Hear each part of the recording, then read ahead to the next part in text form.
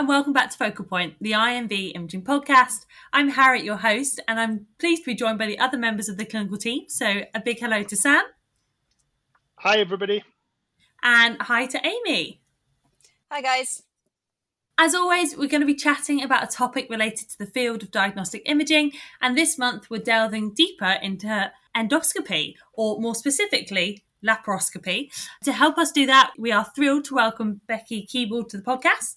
Becky is the co-founder of Simply Keyhole, a laparoscopy training service advising practices from start to finish on everything they need to know to set up their own laparoscopic service. From clarifying the equipment options they need to providing in-practice training for their vets, nurses and support team. When not in practice, Becky is the clinical director for a multi-branch veterinary practice in Edinburgh. So thank you for joining us and welcome to the podcast, Becky. Hi, thanks for having me. I know I've just given a really brief overview of your current roles, the many of them that you have, but is there any chance you could tell us more about your career and how your interest in laparoscopy came about? Yeah, absolutely. So I graduated 10 years ago. Having seen practice at ICR Vets as a student, I got offered a job when I was there with my externship. So I've been there since I graduated. And Rory was my boss at the time, and we set up Simply Keyhole together a few years ago. So he had just started keyhole surgery. He was the second vet in Scotland to be offering it. So he'd gone through the training, what there was then, which was a cadaver course, and then having to navigate the equipment yourself and figure it all out and then get it in practice and then be the only one in practice that knew anything about keyhole surgery and trying to get that going and the benefits of it out there to the patients. So he went through all of that. He trained me in keyhole surgery after I'd been in the practice for a year or so. And I just was astounded by the benefits of it to the patients, seeing a keyhole spay recover next to an open spay, no matter how experienced and brilliant the surgeon is and how small their bitch spay hole is really incredible. So my love of laparoscopy grew from there. Done some more advanced courses as well, so we do the occasional more advanced surgery, but really my bread and butter still now is the keyhole spays, cryptorchid castrates, liver biopsies, all these kind of routine, fairly straightforward and very safe things that we do in practice every day. Simply Keyhole was born a few years ago just out of our desire to make this easier for practices. We know how difficult it is to start a new service and how hard it can be to bring change to a team when we've always done it the old way and they've always been fine. So why would we start trying to do something different that's going to be a hassle to everybody? So we want to remove that hassle and all of the challenges that come with it, really. So from, as you say, from setting up the equipment and knowing what to even go for, to finding a better way of learning, because a cadaver course where you get to do half an ovariohysterectomy on a dead dog or fox or something is really not the same as doing it in practice on your own with kit that you're not familiar with for the first time on a live patient. So we've had lots of really positive feedback. We've trained 60 or 70 practices now in the last few years, despite the break in COVID. So I think we're doing all right, and we absolutely love teaching and just getting, the confidence out there really into the whole team to recommend these. And we've got lots of practices that are at, 90, 95, even some are 100% conversion, not doing any routine spays at all now, which is lovely to see. So yeah, it's becoming more and more popular and makes us very proud. That's just incredible, especially with you saying you've got some practice which are 90, 95% complete conversion from doing the traditional. So what are the benefits then of using laparoscopic surgical techniques compared to the traditional surgical techniques that everyone has typically learned at uni? And what's the reason for converting over to laparoscopic? So the main things that the studies will prove is the significant reduction in pain scores that we see intraoperatively and postoperatively, be it in the immediate post-op period or in the days afterwards. So that's really clear in the literature from studies that are done in both dogs and cats. Significant reductions in post-op complications, so wound breakdowns, post-op infections, and significantly quicker recovery periods. So the clients absolutely love them because you can have your dog back to normal within 2 to 3 days. You don't have to rest them because you don't have to worry about ligatures slipping, because we're using cautery usually. to do these procedures. So we recommend resting them for 2 or 3 days and then they go back to normal. Most of our patients won't need buster collars and suits and things. We use local anaesthetic at the port sites and buried stitches. So it's very rare for dogs to have any interest in the wounds. There's always the odd one, there always will be, but most of the time, again, the lack of needing a buster collar and things is a massive advantage to owners. And we find for the practice, well, a lot of owners are asking about it now. So they'll have had keyhole surgery themselves, or they'll have heard that, of someone that's had it in the human field and wonder if it's possible for our patients. So we find there's a massive drive for it. Sometimes it comes from within surgeons in the practice. A lot of the time it comes from practices coming to us saying, oh, quite a few clients are asking now or going elsewhere for it. So can you help us get started? So that's really exciting to see. I think owners, especially with the internet and everything now, are more and more savvy with these things, and they want to do this as an elective procedure. They want to make it as guilt-free and minimally invasive as possible. So lots of benefits and definitely benefits for the practice as well. So we see a massive improvement in retention and recruitment. It's a real attractive thing for staff to come and work somewhere that's got a good service like this. It shows the practice is forward thinking. It attracts medics as well. So you can do a liver biopsy and, minimally invasive, which makes a huge difference. And there's lots of other diagnostic capabilities that you've got as well once you've got the initial kit. So something new for the staff to learn. Vets get to that point where they get a bit stuck in their ways and they want something else to learn and they might look elsewhere or a different job. But if they can start to learn keyhole surgery in the same practice, that can help with retention. And I heard you mention there that the medics are using the laparoscopic equipment as well. So typically, when I think of laparoscopic procedures, I always think of bitch bays, those ovariohysterectomies. So what else can you use the laparoscopic techniques for? Yeah, so the bitch bay is definitely the bread and butter. We do 3 or 4 of those every single day at our big practice. But we'll probably do maybe a couple of liver biopsies a month. So your patients that you've got where your liver enzymes are up 1 month, you do them again a month later and they're still gone up. Most clients are reluctant to open those patients up for liver biopsies. We all know the FNA usually doesn't tell us much depending on what's going on. So being able to get a decent histology sample is really vital to these cases. So being able to go in laparoscopically and do that is, we're much more likely to do that if we've got the keyhole equipment than if we had to do them open.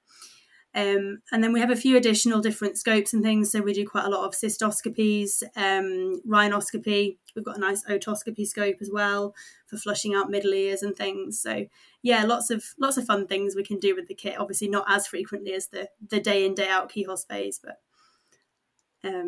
lots of other things. And endoscopic, laparoscopic assisted biopsies as well. So we can go in and just basically do an exploratory laparoscopy. So pop the scope in, have a look, grab a bit of gut, take a sample of it, just by cutting over a small incision over it and then pop it back in again. So again, much less invasive for patients than an X-lap. I was just coming back to what you were saying about the way that you train practices and how it's different from doing procedures on cadavers and half a spay on a fox. What's different about your teaching technique and how are you training practices that get such great results? So I guess it starts from the beginning. So we'll always have that initial conversation and the equipment selection and things with whether it's the lead surgeon or the clinical director or the owner of the practice. But then we'll get the head nurse or whoever's in charge of ordering the equipment and everything on side, make sure that they're happy with it all when it arrives. And that might be via FaceTime, helping them unpack it and set it up. And making sure they've got a list of all the additional bits and bobs that are handy to have from their normal wholesaler as well, just to make things a bit more efficient for them. We send the practices a laparoscopic simulator for a few weeks on loan before we go down. So that just helps the surgeons with that kind of 2D perception, which can be really challenging when you first start. So we definitely see a difference if the surgeons have done that for a few weeks before we go. Just with when you try and pick up something that you think it's close to you and it's actually further away or vice versa. So that makes a big difference if they've done that. And we've got a lot of online resources as well. So we'll give them a log on to our website and then they can go online and there's lots of videos on there and sort of PDF files and things of the ovariohysterectomy and more advanced procedures for when they're comfortable with that as well. And then lots of sort of cleaning and packing and advice for the nursing team as well. And then I guess the main thing is we go into practice for 2 full days. So we'll go in start first thing in the morning, make sure all the kit's ready to go, everything's sterilised as it should be, help them, plug the bits in the right places when they first use it, because that's always very intimidating for the nursing team. And we're there to help support them with the anaesthetic and the prep and all that sort of thing as well. So everything that just comes with it that can always be a bit nerve-wracking for the rest of the team. And then obviously we do the procedures with the surgeons. So we'll train 2 or 3 surgeons usually while we're there, do 2 procedures per day, usually ovariohysterectomies. There's the odd practice that don't do as many spays as some, so we might do a liver biopsy or a cryptorchid castrate or something as well, but normally we get 2 ovariohysterectomies done per day. And then, we leave them after day 2, just comfortable to go. We tend to train 2 together just so that they've got each other for support, but they can always ring us if they need to. They've always got access to the website for up to 3 years afterwards. And then just ongoing support as needed. So I think it's that hands-on, just being there to kind of rally the whole team. And we do a presentation for their client-facing team as well while we're there. So we'll sit everyone down for 45 minutes or so and just go through a video. So a lot of the receptionists will never know what these procedures are, and then they're not going to recommend them. So if they don't know what it is, they don't book them in, and then the surgeons don't get many, and then they don't get as confident. So it's just getting it all going in one go for them. So the more procedures come in the door straight after we leave, the better, the more confident they get. It's actually such a good shout, training the support staff as well with regards to procedures. Really, really good, because they're so forgotten about. Yeah, the better understanding they have, the better they feel able to recommend it to the clients. I think that's really smart. Just talking about the simulator, what is that? What does it consist of? I'm really intrigued as to what it looks like. It's the one that we use is used for human training, actually. So it's basically a white plastic box with a webcam that you attach to a laptop, and then you do all sorts of different games with it. So it comes with a few different pads that you can practice threading and that sort of thing, and then we'll get practices to do simple things like sugar cube stacking, and just knowing how to open and close the instruments when they're 30 centimetres away from your hands, and how to pick things up and put them one on top of the other. Simple as that. You blow up a balloon and then blow up another one around it and cut one layer off the other. It's like doing pericardectomy. So little fun things you can do. It's just the same. Did you make it yourself? No, we've looked into making them, but we buy them from another company, and they're not overly expensive, and it's better than the ones that we've tried to make. So some practice, and what I was taught with Rory actually was just a cardboard box with the actual scope, the actual scope that we were using into it with the instruments. Well, when I was there on work experience, that's what he set up for me. But most of our practices either won't have their kit yet or don't want to risk the fancy scope getting broken, so using the cheaper webcam version is sensible for the initial training, I think. I was going to ask we've mentioned a lot of times now the sort of the kit and the differences, just going sort of completely kind of to basics for it.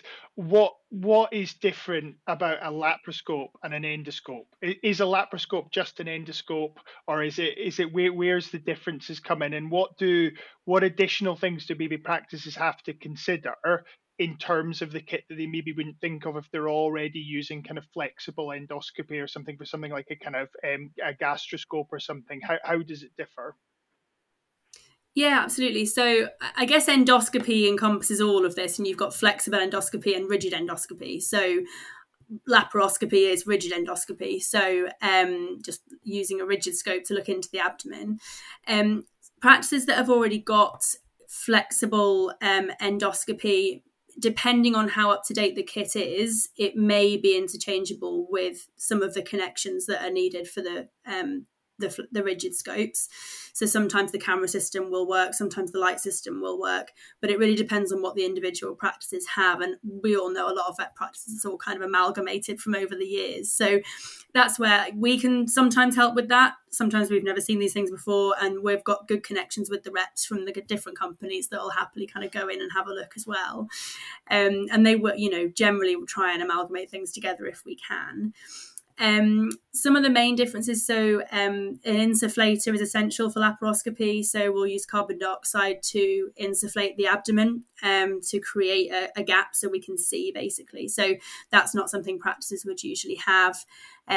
Some practices will have an electrocautery machine already if they're using monopolar or bipolar open surgical instruments, but often that's quite a new thing for practices as well. So there's loads of different options for electrocautery units, from basic up to very advanced. So yeah, we'll talk them through what might work for them depending on the sort of surgeons that they have and maybe other surgeries that they might be looking at doing as well.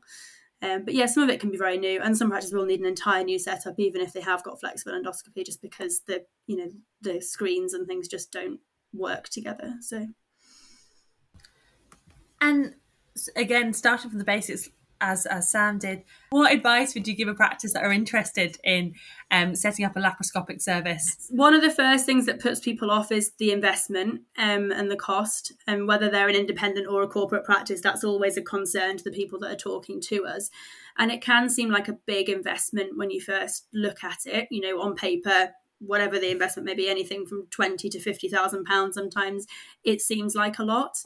But once we have the conversation with the practices, it's one of the quickest returns on investment that you can have in practice. So it will usually pay itself back quicker than dental x-ray or a nice ultrasound machine or something like that, because it is something that you can do day in, day out. You put a supplement onto every bitch spay.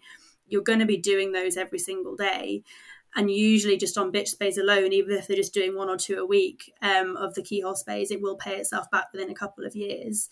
And then you can start to add in your more advanced stuff. So charge more for, liver biopsies, the cryptorchid castrates. We're doing quite a few of the lap-assisted gastropexies now as well. So all these extra things that you can add to your toolkit, which you can charge more for. But even in a small 2-vet practice, usually it will pay itself back within a couple of years, even though it seems like quite a big investment. And you're turning your loss leader bitch spays into something that can be profitable as well, which is massive for vet practice, and we've stopped doing the traditional spays at our practice, and we realised that it was actually costing us more to do the routine spays, the open spays, because we were spending a lot on, as we should, pain relief and paying, the odd one that has the post-op infections and that sort of thing that just doesn't happen with the keyhole spays. So, we weren't doing many anyway, but that was a decision that we were proud to make. It's so true, actually. There's a loss made on routine surgery, especially the open abdomen routine surgery. So, being able to price it appropriately and it be a lovely service for the pets feels quite nice as well. It feels good for the practice and good for the pets as well, doesn't it? Do you find that with just doing an ovariectomy with laparoscopes, that is actually translating into people just doing open ovariectomies as a sort of compromise almost between the two in practice? Because I saw that when I was locuming. I wondered if it would. It's not, I only work in one place and we just do the keyholes. It's not something that I've heard of. I thought it might, and certainly with all the studies coming out that show that obviously, as we know, if you take the whole ovary out, you don't have any issues leaving the uterus behind. But I think it's like anything. We just stick to what we know, don't we? And if I'm doing an open cat spay, I still remove most of the uterus, and I don't know why. But I'll do a keyhole cat spay and just take the ovaries. It's just... you just go back to what you're used to, don't you? I don't spend as much time trying to get down to the cervix anymore, but I just take the uterus that I can get a hold of because I don't know why. It's just what you're used to, isn't it? So I think it's interesting. And I do hear more, maybe people that have come from abroad where it's more normal to do an open ovariectomy. I certainly hear of them here. We know it doesn't cause any issue. So it's an interesting one. I did wonder if we would start to see them more here, but it seems to be people are either doing them keyhole or the traditional open ovariohysterectomy. We do laparoscopic assisted ovariohysterectomies if we need to as well. So if we go and see that the uterus looks abnormal when we go in there, then we can put an extra port in and remove the whole uterus. So generally, whenever you're teaching your techniques for laparoscopic bitch spays. Are we doing a 2-port technique, a 3-port technique? What's the story? We teach 2-port as standard. We have had the occasional practice where one of the surgeons has been on a course already, and then they've got us in afterwards just to do some extra training for them, just to get their confidence up doing their first live ones. And if they've been taught 3-port and they're desperate to still do it that way, then we will teach them that. But we just find we're trying to teach people to be fairly self-sufficient in general practice, because who in general practice has a spare nurse to stand and hold the camera for you for however long it takes you to do your first few spays, So when you're comfortable with them, it might only take you 12 minutes, but for the first few, it's going to take you a long time. So we definitely try and say to practices that it's perfectly safe, possible, and swift and efficient to do it with one person and do it 2-port. There's the occasional time, and definitely we teach them how to do a 3-port technique for if you do need to convert, if you do need to remove the whole uterus, or if very, very rarely, if you drop something, if you've cauterized and cut and it's still oozing, it can be helpful to put a 3rd port in just to hold, use your forceps to hold up something that you want to cauterize. I'll tend to use a 3-port technique if I'm doing an ovarian remnant surgery, just so you can kind of use your forceps to move it around and get around the remnant. But most of the procedures are, the cryptorchid castrates, the liver biopsies, the ovariohysterectomies, we all teach 2-port, and it's very easily done, mostly with an ovariectomy hook to hold the ovary up. But if practices don't have that, then you can use just suture material, which works just as well. It just can be a little bit more fiddly sometimes. It's really interesting to hear more about the technique. Sorry, I've had a question about something when we were talking about before about kit. You're saying you need an insufflator for carbon dioxide. Is the reason you use carbon dioxide because you're using cautery and you want something that isn't flammable? Is that why? That's exactly why. Yep. So that makes it's very not logical. Yep. So it's not flammable and it absorbs into the body. So if you leave any behind, it's not going to cause emboli and that sort of thing. So is there no, with it being carbon dioxide, you say it gets absorbed, it's not at the quantities where it would have any kind of metabolic kind of potential effects then? It can't kind of cause so we some have kind a of pH imbalance or anything like that? No, we did wonder that, and we've started using multi-parameter monitoring fairly recently with capnography and things in the last few years in our practice. And I did wonder if we would see higher CO2 in those patients, but we don't at all. So it doesn't appear to be increasing their expired CO2 or anything, which I guess you would expect it to if it was increasing the metabolic CO2. So yeah, it doesn't seem to cause any effect. The only thing we do occasionally see, because we're putting some pressure inside the abdomen, although it's low pressure, there is some pressure there. So we just recommend sighing the patient every few minutes just to sort of fully inflate the lungs, to make sure that we're not leaving any atelectasis and things like that. But so that's really interesting. And then, so the ports effectively completely sealed where the instruments go in? The gas can't escape through those incisions? No, exactly. So when we put the ports in, we're either using trocars, or we make a small incision, and some of the ports you kind of screw in almost like a corkscrew, depending on the type of ports that you've got. So that will create a seal with the abdominal wall. And then all of the ports will have seals within them, trap doors that will open as you put your instruments in, and then a rubber seal at the top that is flush with the diameter of the instrument. Sometimes we'll use bigger ports. If we've got a bigger dog, then we'll maybe put an 11mm port in, because it's easier to get the ovary out of the bigger hole. But then we'll use a reducer for 5mm instruments. So most of the bigger ports will come with a reducer for smaller instruments anyway. That's really interesting. It's just fascinating. As I said, it's not a technique that I've had a lot of experience of, because it's not something being practiced. So it's great to hear about the technique. Talking about trocars being screwed in is reminding me of putting them in rumens, like the red exactly. ones. The classic is just screwing it in through the side from there, which is probably the closest I've come to that experience as well. The last thing I was going to ask about kit, just for now, I won't promise not to keep asking more questions, is the viewing devices. So are people viewing this on a monitor, or do people is there sort of different things? Do people sometimes wear kind of goggles or a headset, or is there different ways to watch what you're doing? I've only ever seen monitors. So there's different setups people will have. So the very nice theatres will have a monitor like you see in the human theatres, a monitor on each wall, so your surgeon never has to crick a neck or anything like that. Most practices will have a stack, so we'll put the stack at the head of the patient basically, and then we'll stand on one side to operate and look to the side, and then stand on the other side to operate and look to the other side. And the stack will have all of your equipment on it. So you'll have your monitor at the top, your light source. Sometimes the light source is combined with the monitor these days as well. And then you'll have your insufflator, so you can see the pressures that are reading and keep an eye on that while you're operating. And then your electrical cautery machine. And then sometimes a recording device and that sort of thing, depending on the setup the practice has gone for. No, that's great. Thank you.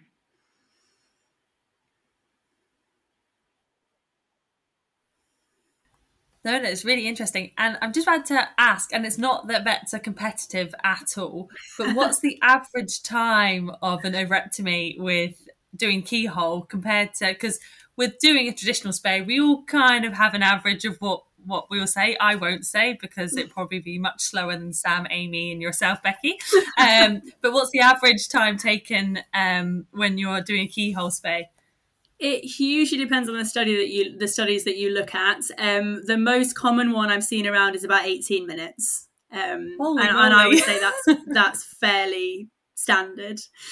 It takes some time. You know, it's like when you first do a bitch spay, it's going to take you 2 hours. When you first do a keyhole spay, it's probably going to take you an hour and a half, 2 hours. But by the time you get to your 10th, it'll probably take you under an hour. And then by the time you get your 20th, it's probably going to take you half an hour.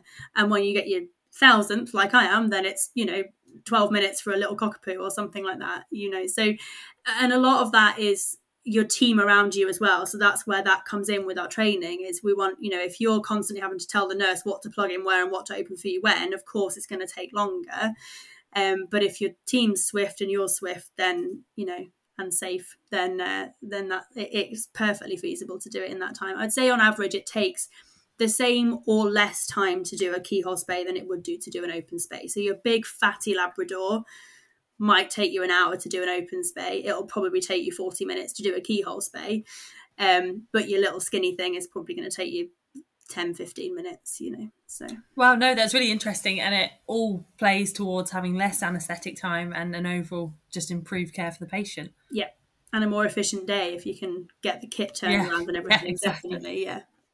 I love the way Harriet was chatting about bitch spay times. Like, we haven't all three of us been in a line spaying bitches together in Gambia and all found that we're roughly the same amount of time taken to do it. I did a journal club recently, which compared a regular 2-port laparoscopic ovariohysterectomy with a transvaginal single port technique. Yeah, have you come across that technique in practice at all? Have you had a look at it yourself or anything like that? Not in practice, no. It's been mentioned in courses that I've done. So I've done a couple of courses with Romain Peasy, who's quite big in the UK in veterinary laparoscopy. So he travels all over the world performing laparoscopic procedures on wild animals and biofarm bears and all these. It's incredible. So yeah, he's done a few different single port procedures. I mean, he describes a single port procedure he did in a giant tortoise because you can't get much access with ports in them, so he did single ports. But yeah, I think a lot of it in general practice, it's about finding techniques that are safe and efficient. And a lot of the single port things, you get instruments that kind of, they go through the port and then they go at an angle and they come back in again. And it makes, you can do it, but it's really difficult for your brain to get around that. Whereas if you've got instruments that you're used to using, they're just 30 centimetres long instead of 10, all these things, it just makes it a bit safer and more efficient. So, I don't think there's much advantage to 1 versus 2 ports. No, it was just quite an interesting technique, that sort of transcavity or transcorporeal technique. So sort of the next stage of where laparoscopic procedures are going in people, because it kind of gives access to the body in a slightly different way. I think it's quite an interesting one. But just from following on from Harriet's question about how long a 2-port laparoscopic bitch spay takes, I think the author was an expert in that field, and his were taking about anywhere between 12 and 18 minutes. So exactly the same as you said, Becky. I just remember that being that sort of amount of time. I think the other thing in humans as well is they do a lot, obviously, to try and reduce scarring. So that's where your transvaginal techniques and things come in. Whereas our patients don't care about scarring. So that's the other thing, because they'll do a lot of procedures, single port procedures in people using the belly button, for example, again, just to try and reduce the scarring. But it is nothing to our patients to have 2 ports that aren't going through the umbilicus, because that's the more sensible place to put them. So there's a bit of difference in that, I think, as well. So is the world of accessories for a laparoscope as busy and confusing as the world of accessories for your flexible endoscopes? Yes. Yes and no. I think if you start, I guess we always kind of say to people, these are the more common, if you're talking about the bipolar instruments, for example, there's loads of different options out there. We kind of say these are the more common ones, these are the pros and cons of them. Some of it comes down to whether you can autoclave them or not in general practice. Whether they're reusable or not makes a huge difference to general practice. And what it's going to connect to, and how much you're going to have to spend on your electrocution machine, depending on what you go for. So there's a lot of different options. I mean, there's lots of different biopsy forceps you can get. So there's specific liver biopsy, pancreas biopsy, kidney biopsy forceps, all these things. And then you can start to look into monopolar, which isn't something that we have a great deal to do with, to be honest. But when you start to do more advanced procedures, adrenalectomies and removing gallbladders and that sort of thing, then a lot of those will be done by using monopolar instruments. And the world's your oyster as far as they're concerned, from what I can see. I think the scope options are quite straightforward. So 0 degrees, 30 degrees, varying lengths, varying diameters, and then getting sheaths for them to be able to use them for arthroscopy, rhinoscopy, cystoscopy, all these things. So that's maybe a bit more straightforward, but I guess it's just what you're familiar with as well. So it's really interesting hearing a bit more about the kind of the kit and the technique and everything that people can do. And for a lot of practices, there's going to be a lot of places that don't have laparoscopy, and kind of getting it is a big step on its own. But because we like to look at the kind of technology and the way it's changing, and we do it with sort of ultrasound and CT and see things, I was just really interested, what are you seeing as the next thing in kind of laparoscopy? Sort of what's coming through that's kind of excited that might kind of transition into practice? And in the same way, I suppose the example we'd maybe talk about a bit is this sort of impact of artificial intelligence for some other imaging things. What might be kind of coming through from the sort of the human medicine that we think might come into vet, or those kind of things? Would be quite interesting to know. I think one of the big interesting things is the robotic surgery. But I mean, these machines are millions of pounds. So whether they're going to go anywhere near veterinary anytime soon, who knows? But that's all very interesting. The thought that you could have a team of surgeons set up for example, an adrenalectomy, which I've done a couple of times in a cadaver on one of these advanced courses, but I've never braved doing one in a patient myself. If I could set everything up for a surgeon in the States to then get the robot and do it from there, I think that would be really interesting, and open up a lot of procedures for our patients that would be more affordable that way. Obviously if you've got the robot, but if we could have a couple in the UK that patients could be taken to, rather than A, having to have open surgery, or B, the expense of travelling and things. Obviously it depends on the individual, but I think that's really exciting, definitely the robotic side of things. And then from the training side of things, I think a lot of that is the kind of virtual reality stuff is quite exciting. So whether you could train people to, you can set up a virtual reality headset, and then you've got a surgeon that's already done the procedure, and you could watch the headset for the surgeon with the procedure, would be really exciting. That's right. No, I was going to say that it's really interesting to hear about these things coming forward. I'm just thinking about the where you talk about sort of surgeons doing it with their robot. It's like you've got to hope the internet connection's good. It's That is like true. if the Yeah. lady's doing it remotely, it's like I'm trying to think about sometimes the trouble that we have doing a Zoom call. I don't think I'd like to have a thought of somebody kind of internet controlling or they sort of a robot kind of doing an operation on me at the same time. But hey, we'll see what happens. Anything's possible. That's true. I tried to do a Teams lunch and learn during the week, and I mean, it was fine, but there were a number of technical hitches. I thought, how can I not use Teams after 3 years of COVID meetings? And yes, there's always a glitch of some sort, isn't there? Yeah, no, it does happen a lot, unfortunately. But yeah, I'm sure it would be going forward. It'll be better when these other things are in practice. I think so. We'll see. I just wanted to ask if you've come across any myths in the years that you've been doing veterinary laparoscopy and that you've had to debust as you've been going along. Yeah, I love a bit of myth busting. Yeah, I think the main one is it's not so common anymore. To be fair, I think hopefully we've got the education out there a bit more. But when we were initially exhibiting and things, it was, I can do a bitch spay through a tiny hole, so why would I bother doing keyhole? And that has been really common. And I think the main thing with that is that the pain is not caused by the size of the hole. The pain is caused by the stretching of the suspensory ligament. So if you're not doing that, you're better off almost having a bigger hole and not stretching your suspensory ligament. But I think that's where the pain is proven to come from. During the surgery, obviously that's when they get their spike in heart rate. They start to come a bit light sometimes with their anaesthesia in a routine spay. And then post-operatively as well, that seems to give them the bellyache post-op. When they're lying, they're not wanting to get up and things, and painful for a few days afterwards. It's not because they've got a big scar, it's because they've had that stretching there. So that's one of the main things I think that we have to discuss with people.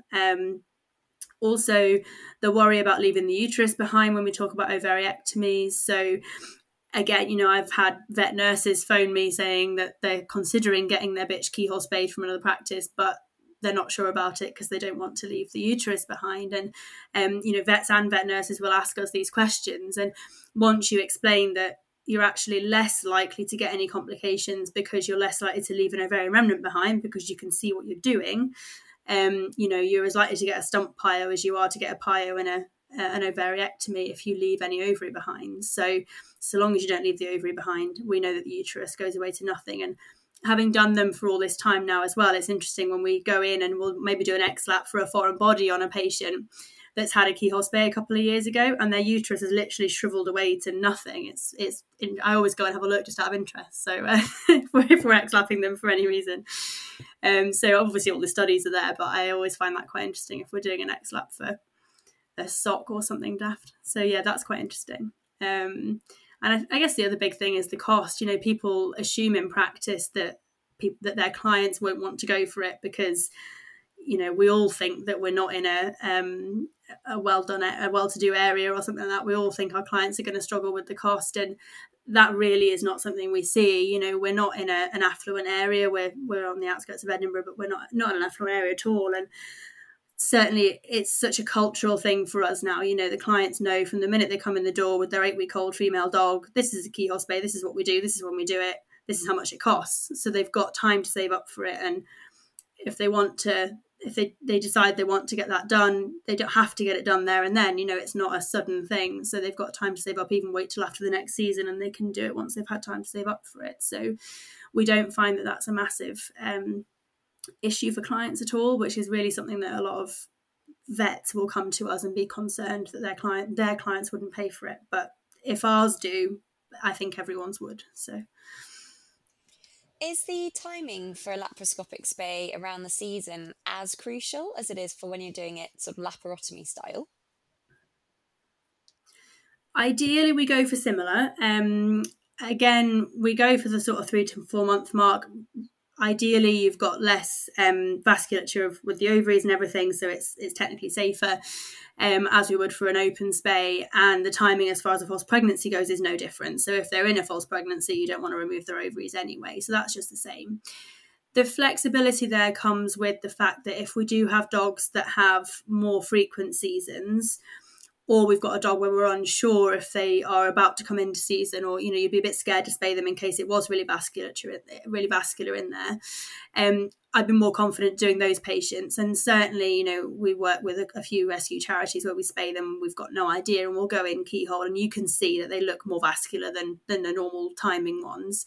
But because you're using cautery, because you've got such good visualization, you're much more confident in doing those procedures. So theoretically it's the same, and we would tend to time them the same if we can. But if we've got anywhere clients are struggling with timing their seasons, or the patient does seem to have irregular seasons, then we'll do them much more comfortably than we maybe would have done them if they had to be open. Thank you. That's cool. I've got one more question. I've got a friend who does soft tissue surgery, and she deals with complications of ureter ligation a lot in her job. And right. I'm assuming that the risk of that happening, the incidence of that happening, is lower with laparoscopic spays, because you can visualize better what you're doing and lift the ovary in front of you and see the pedicle in front of you, and not have to go in and pick up a stump that's bleeding, in effect. Yeah, you nailed. Yeah, you've hit the nail on the head there, exactly. So you go in, you find your ovary, you pick it up, you hook it up away from the kidney, and then you cauterize and cut below it. And every time you hold the tissue to cauterize, you pick it up a little bit, so you're lifting it even further up away from the kidney. So very, very little chance. It's not something I've ever seen or have heard of in any of the practices that we've trained. Touch wood. But yeah, you can see what you're doing.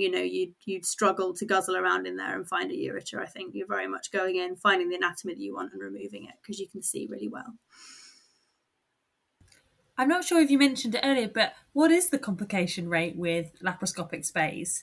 And what are, if there is any, what are the most frequent complications that you may get? I think that's a really good question, actually. So I think as far as the actual overall complication rates, it's really hard to find anything like that in the literature. And I've just started doing an internal study into how many we convert to open surgery, because it's always something that a lot of practices will really say, and even some of our vets and nurses will really warn clients of this risk of having to convert to open surgery. And then I was at a conference, I was at SPIV's conference in January, and someone said to me, oh yeah, I've heard this study that said that 10% of them are opened. And I was like, pardon? In my head, I thought I can think of 3 in 10 years that have been opened in my practice. I'm not sure how 10% when we've done about 4,000 of them. So I thought, okay, so now I've got myself all determined to prove that wrong. So I've started going through, we changed practice management system sadly a couple of years ago. So I've got about 700, 800 maybe patients in a list now that I've started going through. And so far I've found one, and I think I'm over halfway through, that we've opened. And that was just because the uterus looked like it might be cancerous. So the vet decided to open so they could get good margins and everything. Which in theory you could have done keyhole, but I can completely see why you'd go in and find cancerous uterus and think I'm just going to get my hands on that. So yeah, I think I've got a way to go with that, but I think that's one thing that is talked about a lot, and I'm hoping to publish something. I don't do papers or anything like that, but I'm hoping to do something to prove that wrong. I think complication rate wise, we did a couple of in-house studies a few years ago. Again, it depends what you class your complications as, but for us, it's really the dog has managed to get at its wound and it's opened up and it's needed a bit of skin glue and that sort of thing. And that probably sits down at around 5%. I think maybe pushing 10%, depending on. We started to use those medical shirt things a few years ago. And that interestingly pushed the complication rate up because I think the shirts were rubbing the glue off. So we had more coming in. All the shirts were irritating it and then they were licking the shirt. So anyway, that was interesting because we thought, oh, these are really cute. We'll brand them and everything. But no, we stopped using those fairly quickly. So yeah, I think it probably very minor complications like that don't even require antibiotics, just need a little clean and they get left to heal. It probably sits around 5% when we've looked into it in the past. It's extremely rare. The very occasional one I've maybe seen surgical complications would be if they get a little hernia. So sometimes if you don't quite catch the muscle properly when you're stitching your little portholes, they can get a little bit of protruding fat from the abdomen or something come through that and cause a little hernia. Again, because I've been doing them the longest in our practice, I tend to be the one that's gone to if there is anything that looks unusual with the keyhole. So I think I've maybe done 2 of those in the last sort of 10 years or so that have just for some reason the muscle's not healed properly. But yeah, really, really rare. And if anything, it's just that they lick at their wound a little bit and they need a bit of glue, or the very occasional course of antibiotics if they've really rubbed it along the carpet or something daft like that, but it is very rare. No, that's really interesting. It's surprising how cute those pet shirts are, but how often you get complications following surgery with them where they either suck the pet shirt or something else. I think they're more fussed about the shirt itself than the actual op site. I agree. I thought they were so cute and exciting, but no, exactly. We've had a patient eat one, need to be made sick. Yeah, they didn't last long anyway.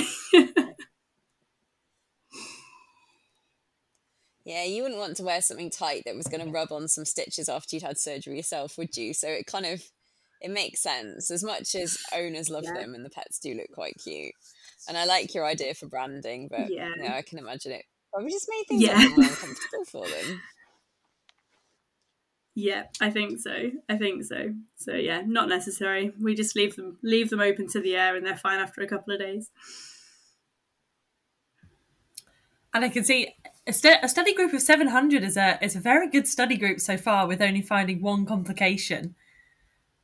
I was quite happy with that. Yeah, I thought, am I gonna prove myself wrong here? And all the vets are actually opening them up and not telling me, but clearly not. I was going to say, there's a lot of papers that are published out there that have a tenth of a size of that study group.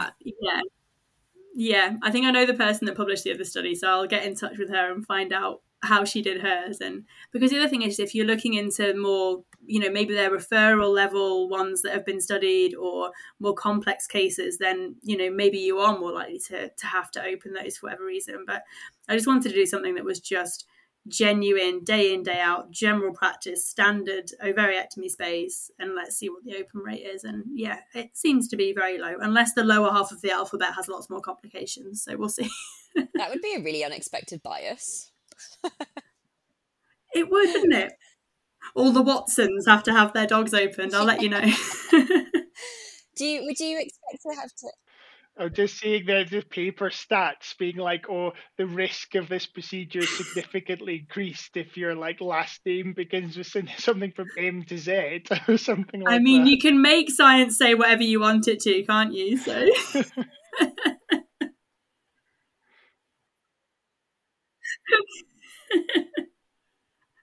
I'll keep you updated on that one. Well, that's been really insightful. I'd just like to say a huge thank you to Becky for all the information you've shared about laparoscopy, and to all our listeners for tuning in. We'll be back next month for another episode of Focal Point. Until then, please check out all our resources on the IMV Imaging and the Vesco website. And of course, check out Simply Keyhole for all the information that they provide. I'll let the team say goodbye themselves, but from me, thank you for tuning in, and we'll see you next month. Thanks, everyone. Thank you. Bye. Goodbye, everybody.